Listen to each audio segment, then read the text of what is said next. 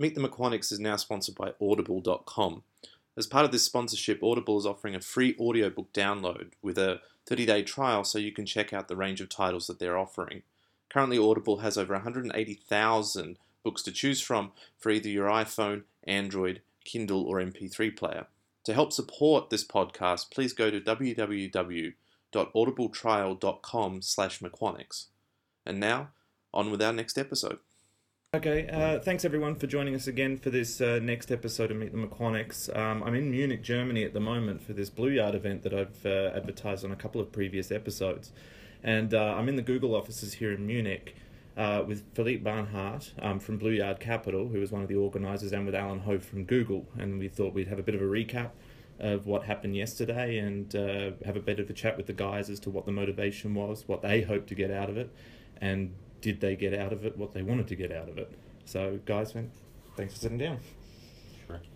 So, first of all, we'll talk a little bit about how this thing came about. So, it was a sort of a joint conference between Google and Blueyard. So, everyone knows who Google is, but let's talk a little bit of who Blueyard is before we go through the chronology of how this thing came about. Sure. Well, Blueyard is an early-stage venture capital firm based in Berlin. We are a $120 million US fund, and we invest in anything kind of some sort of like non-linear, has a strong technology component, and kind of quantum fitted right into that. We're thesis-based or thesis-driven investors, so it means kind of like when we invest, we want to have a strong conviction, we want to have a strong opinion about something, and to kind of like have an opinion, to form an opinion. What we typically do, kind of like, of course, we read a lot of papers, we try to talk to a lot of people and so forth, and just kind of like leverage our network.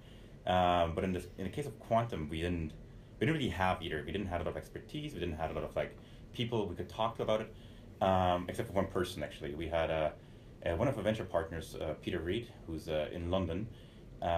He is personally good friends with Hartmut, and he also wrote a bunch of articles on kind of the commercialization of quantum computing, and sort of had a pretty strong opinion.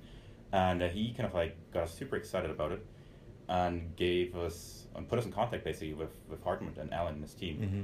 And that's how kind of like the idea for a quantum leap spawned. And so what's Google's interest in this? I mean, we've talked offline about putting together a community, and Google seems to be taking on that role. Yeah, so we wanted to...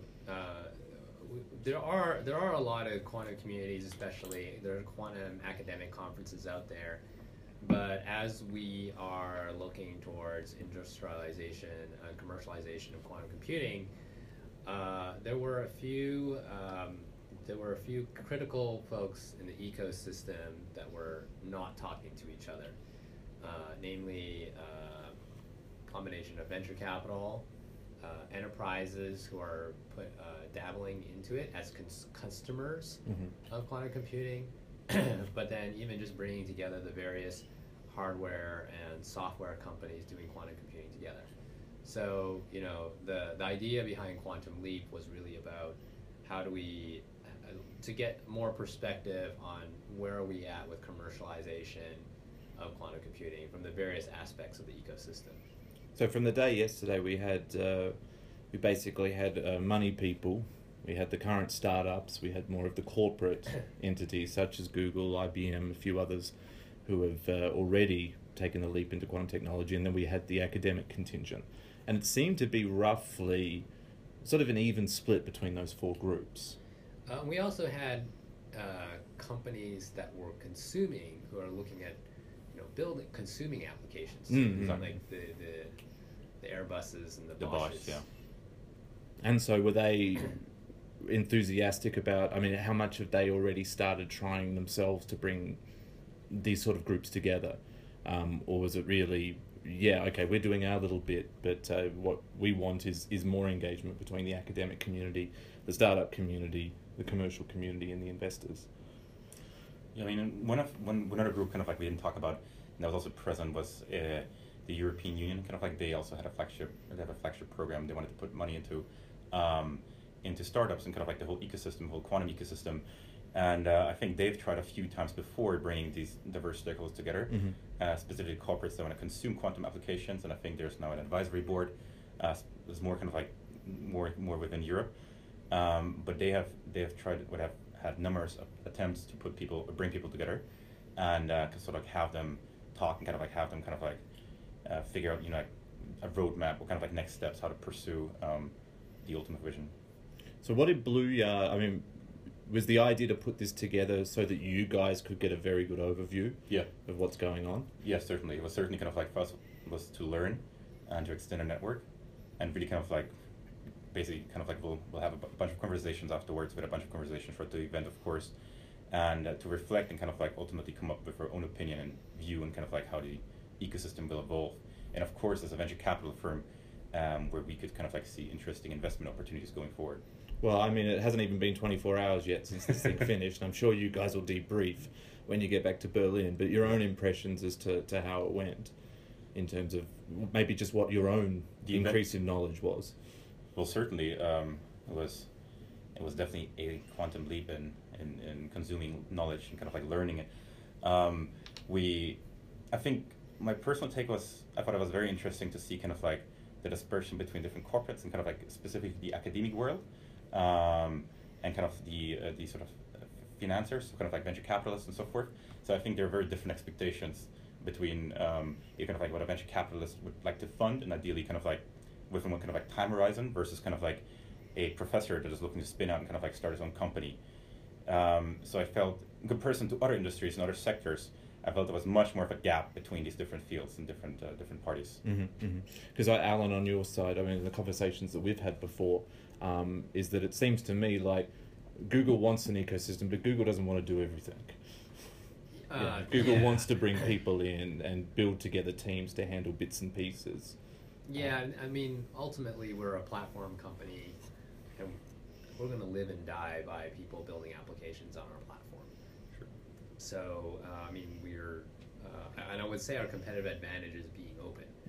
That is how we managed to get our competitive advantage and head start within quantum computing, is because we're very focused on research and we're open about our things. So, it's worked for us in the past in general to be open, and I think this is just an evolution of how we're thinking about succeeding in quantum computing. So do you see more of the work hopefully being done within the startup community, or do you think it is these more pre-established corporations like Airbus or Volkswagen or Bosch? I think it's a combination, right? Like if you heard about Airbus, during the conference, they specifically said we're getting into, they didn't have the expertise, so they specifically not only leveraged, they said they invested into QCware in order to, which is a startup, in order to get their DAO to get applications started within their group. Yeah, and I think some other corporates like Bosch or also BMW, sort of like are still battling with the question whether or not ultimately they will become a buyer.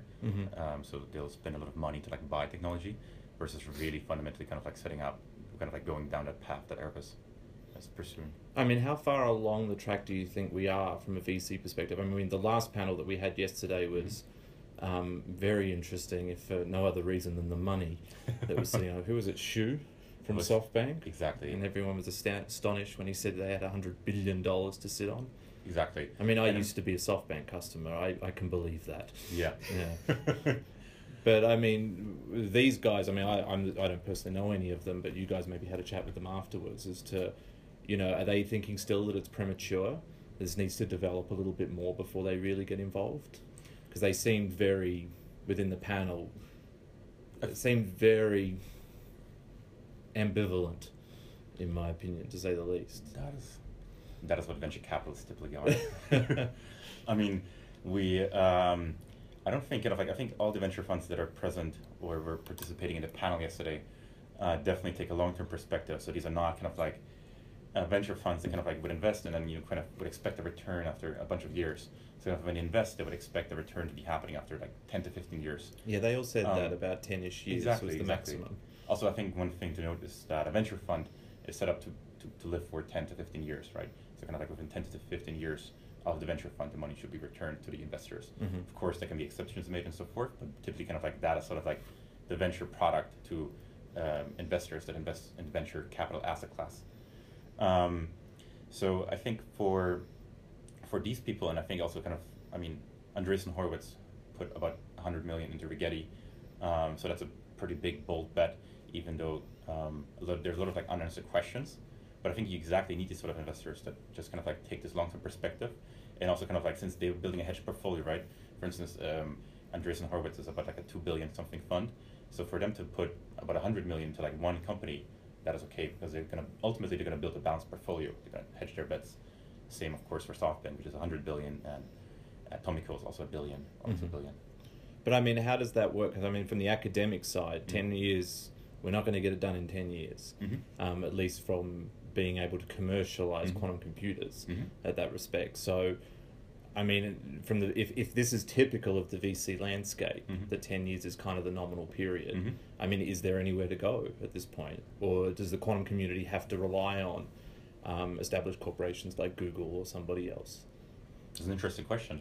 I think it's part of both, I guess.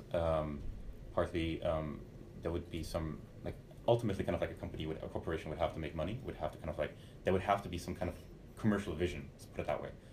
I think for a super emerging field like quantum computing, it is fair to say that, kind of like, maybe that commercial vision is even further back, kind of maybe it's not within 10 years, maybe it's even within 20 years. It's hard to kind of like pinpoint that, but I think for a venture fund to invest, in these times, there must be a pretty clear articulated commercial vision about kind of like how something could evolve going forward in the future, how kind of like different pieces would fall together or would have to fall together to kind of like make that vision a reality. And then sort of like for a venture fund to kind of like recap the return on its investment. Right. Does Google Ventures fit this mold, or do they take a more of a long-term approach? They took a long-term approach, but like talking about timelines, right? I mean, we publish a Nature paper where we hope that we will find a commercial application next 5 years, right? But that's only going to happen on what they call a pre-error corrected quantum computer. The jury is still out whether there is an application out there that could be that will work on that, but our like internally our confidence is that there is. So that I think will change in terms of how feasible that is, and the evidence of that is really going to be the driving factor of venture capital, in my opinion, on the software space. And then venture capital on the hardware space, in my opinion, will probably be a little bit more long term. So we're probably looking at the long game a little bit differently. So, Andreessen Horowitz put $100 million into Rigetti. People don't think about making a return on hardware investments anytime soon. So I think different asset classes have different investment. So it is generally well understood within the investment community that quantum hardware is a long game. Certainly, yes. Yeah, and they're not even talking about returns on 5 year. Totally. Yeah. I mean, any investor that is seriously contemplating whether or not to invest in quantum computing or in hardware in quantum computing is definitely would be aware of that. So, I mean, you've mentioned a couple of times the $100 million investment in Rigetti. I mean, that's the largest one out there, at least from any single investor? I think, from a single investor, probably yes.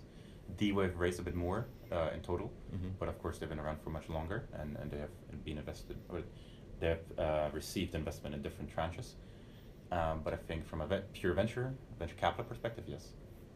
But, I mean, was there anything that you came away from with yesterday? Sort of, I suppose the question is, were you more optimistic after yesterday? Of course. Before yesterday? Definitely. I think before there was a big sort of like void.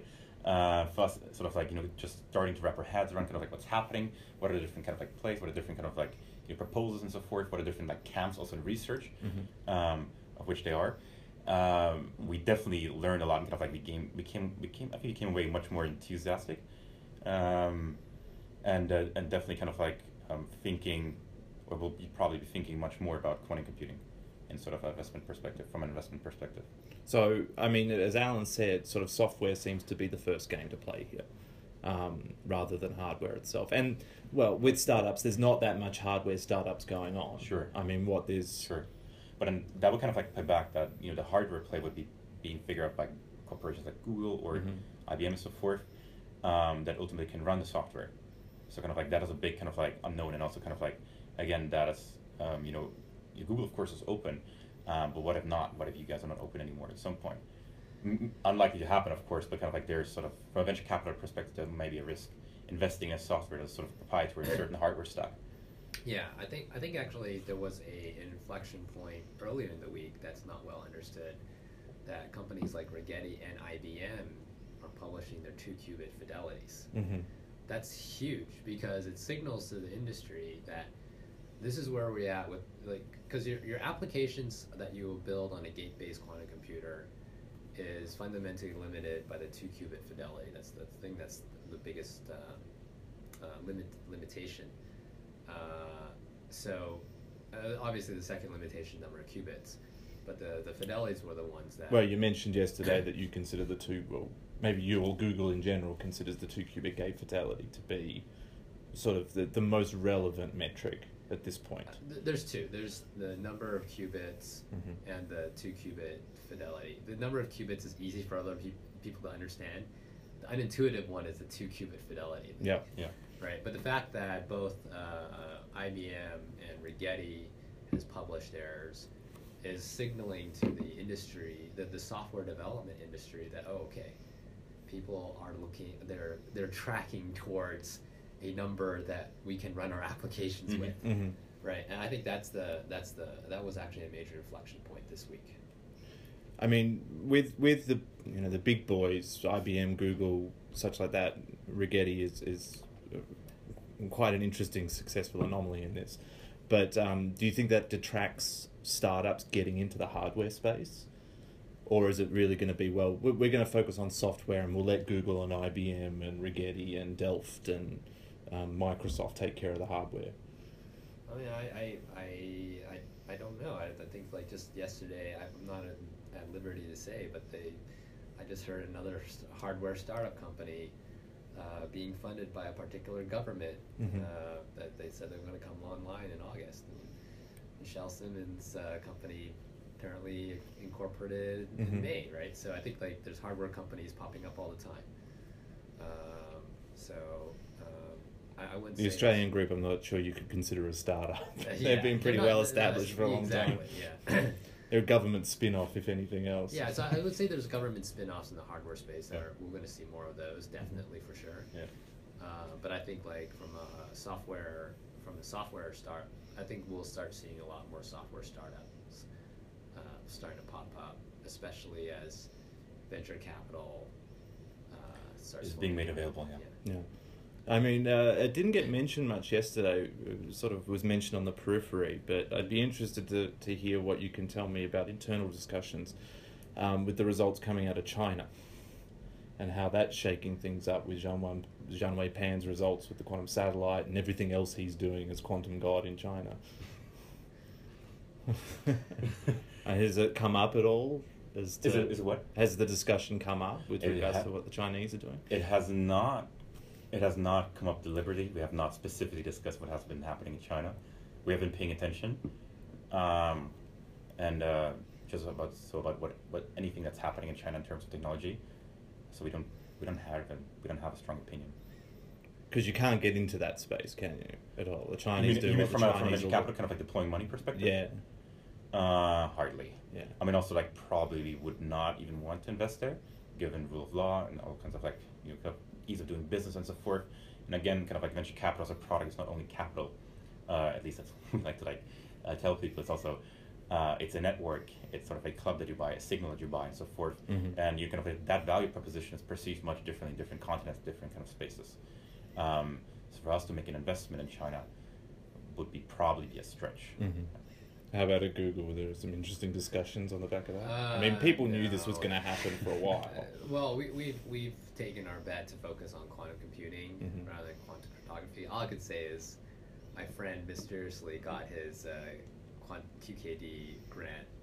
Oh, you said that? Yeah, you got that. He was seeded or series? No. He was trying to get a grant. Oh, it was a grant, was it? Oh, okay. It suddenly came through, so I don't know what that means. No, I mean the stuff that Zhanwei Pan is doing is not terribly secret. It was just published last week, which I suppose was the biggest deal of it all. So, I mean, what kind of things? What was something of note that you could point to that came out of yesterday, either through the panel discussions or even the talks, either from something that you've learned, or it's sort of, you'll go back to Berlin and it'll be like, okay, I think it could be this. This is where we want to head. Mm-hmm. Did anything sort of jump out at you? I think kind of like what I mentioned earlier before is that, kind of like read the perceived gap between what the expectations that academia have towards, venture capital funding sources and so forth, and venture capital kind of like towards, kind of people coming out of academia trying to start a company and so forth. Mm-hmm. The mind share is just like so separate, and it's so much more separate than kind of like in as another fields we've seen so far. So I think there's so much education to be done. I think that was a big point that was raised in, I think, one of the later panels. So I think that definitely was the biggest or the key takeaway for us. And do you think on your side that you managed to get some decent contacts or collaboration started? Was this useful from Google's point of view? Yeah, I mean, the one thing that was really surprising was how far people flew for a half-day conference. so just don't look at me on this one. I'm one of these idiots who've done that. No, but there was a whole bunch of idiots from your same continent that did that. But that's from the same city. Yeah, exactly. Well, yeah. So I think more is just what was really surprising is the pent-up demand for this kind of thing. People were making like very last-minute bookings. You guys were oversubscribed and totally. Yeah, and it turned away people at the door, even though they were willing to fly all the way from other Exactly. countries. Yeah. You turned away people at the door. We did not turn away people from the door. But there are definitely a lot of people kind of. I think we initially wanted to have the event for 75 people, and then there was such high demand that we increased to 100 people, and then 125, and ultimately 150. And then we planned for, because as with any event, that we planned for some last minute cancellations, and then even more people showing up than actually than we expected. We had last minute people trying to come in and so forth. So it was pretty crazy. I think one of the reasons also why we did the conference in Munich was since Munich has a much better airport game than Berlin, and we expected a lot of people to fly in, so you wouldn't have to take a third flight. I took a third flight. Oh my god. Yeah. I had to go Singapore, Zurich, and then Munich. Right. Yeah. That was only so I didn't have to get a big delay at Singapore airport to Okay. come across. But I mean, I certainly had never been to one of these, or at least one that was so diverse in its representation. I mean, I've been to events before where industry's been represented, and even venture funds have been represented. Yeah. But to a certain extent, I did feel like a bit of a minority in the room, being the academic. Mm-hmm. They're really, as a fraction of us, it would, as I said, it was fairly broad across the 4 or 5 categories of people who were there. And I think that meant that the discussions were a little bit more interesting than I'm used to having. That's great to hear. But is this going to become a thing now, or is this sort of a one-off event for Blueyard, and or at least this little collaboration between Blueyard and Google? Who knows? I mean, I think so. It's for us, there was a good kickstart into learning what's happening, meeting people and so forth. But I think we'd definitely be interested to have do another event at a similar scale, similar topic. Of course, kind of the commercialization. So that's also why maybe you felt a bit in a minority. That was kind of the predominant It was a good thing that I felt like minority in this. No, but I think for us, we'll probably, I don't know if we'll do another larger scale meetup in Europe. Maybe another one, and maybe do it in Sydney next time. Yeah, that'd be great. Certainly those of us who came from Sydney would appreciate not having to move. Yeah. But then the majority of people have to do the 3 flights to get to Sydney. There you go. Or in California, which is easier. California would be all right. California seems to be very well connected to everywhere else, and then Alan can stay at home. That's right. Exactly. So, we would love to. I think doing one in California would be great. I think it shows. But actually, the interesting thing is, for quantum computing, it's actually kind of hard to tell. Okay, for the hardware vendors, clearly there are a lot of them in the United States, right? Yeah. But where will the first commercial application occur? That's actually hard to tell, right? Because Germany has so much, and I think why Germany was interesting, there was actually a lot of people coming in even locally, was because it has precision manufacturing, it has chemical manufacturing, it has a wide variety of retail, things of that sort. So they can actually take advantage of all the different areas, near-term applications, which is quantum chemistry, machine learning, and optimization. So I think that it's an open question on where in the world will the first commercial application will be. Agree. Well, Rod Van Meter always puts this at the end of his talks. It's when's the first Nature or Science paper to be published, when the results are calculated using a quantum computer and the paper has nothing to do with quantum computing, kind of thing. And I suppose that's an interesting way to look at it, is when it becomes a tool, a utility for science or industry versus a result in and of itself, kind of thing. And I don't know, as you sort of being introduced to all of this, I mean, did you take away any kind of timeline consensus or any kind of timeline consensus? I mean, me and Alan have been working on this for a little while, so I got a lot of different. We also asked that question to a lot of different people. Got a lot of different answers. Well, that depends on the hardware too. Of course.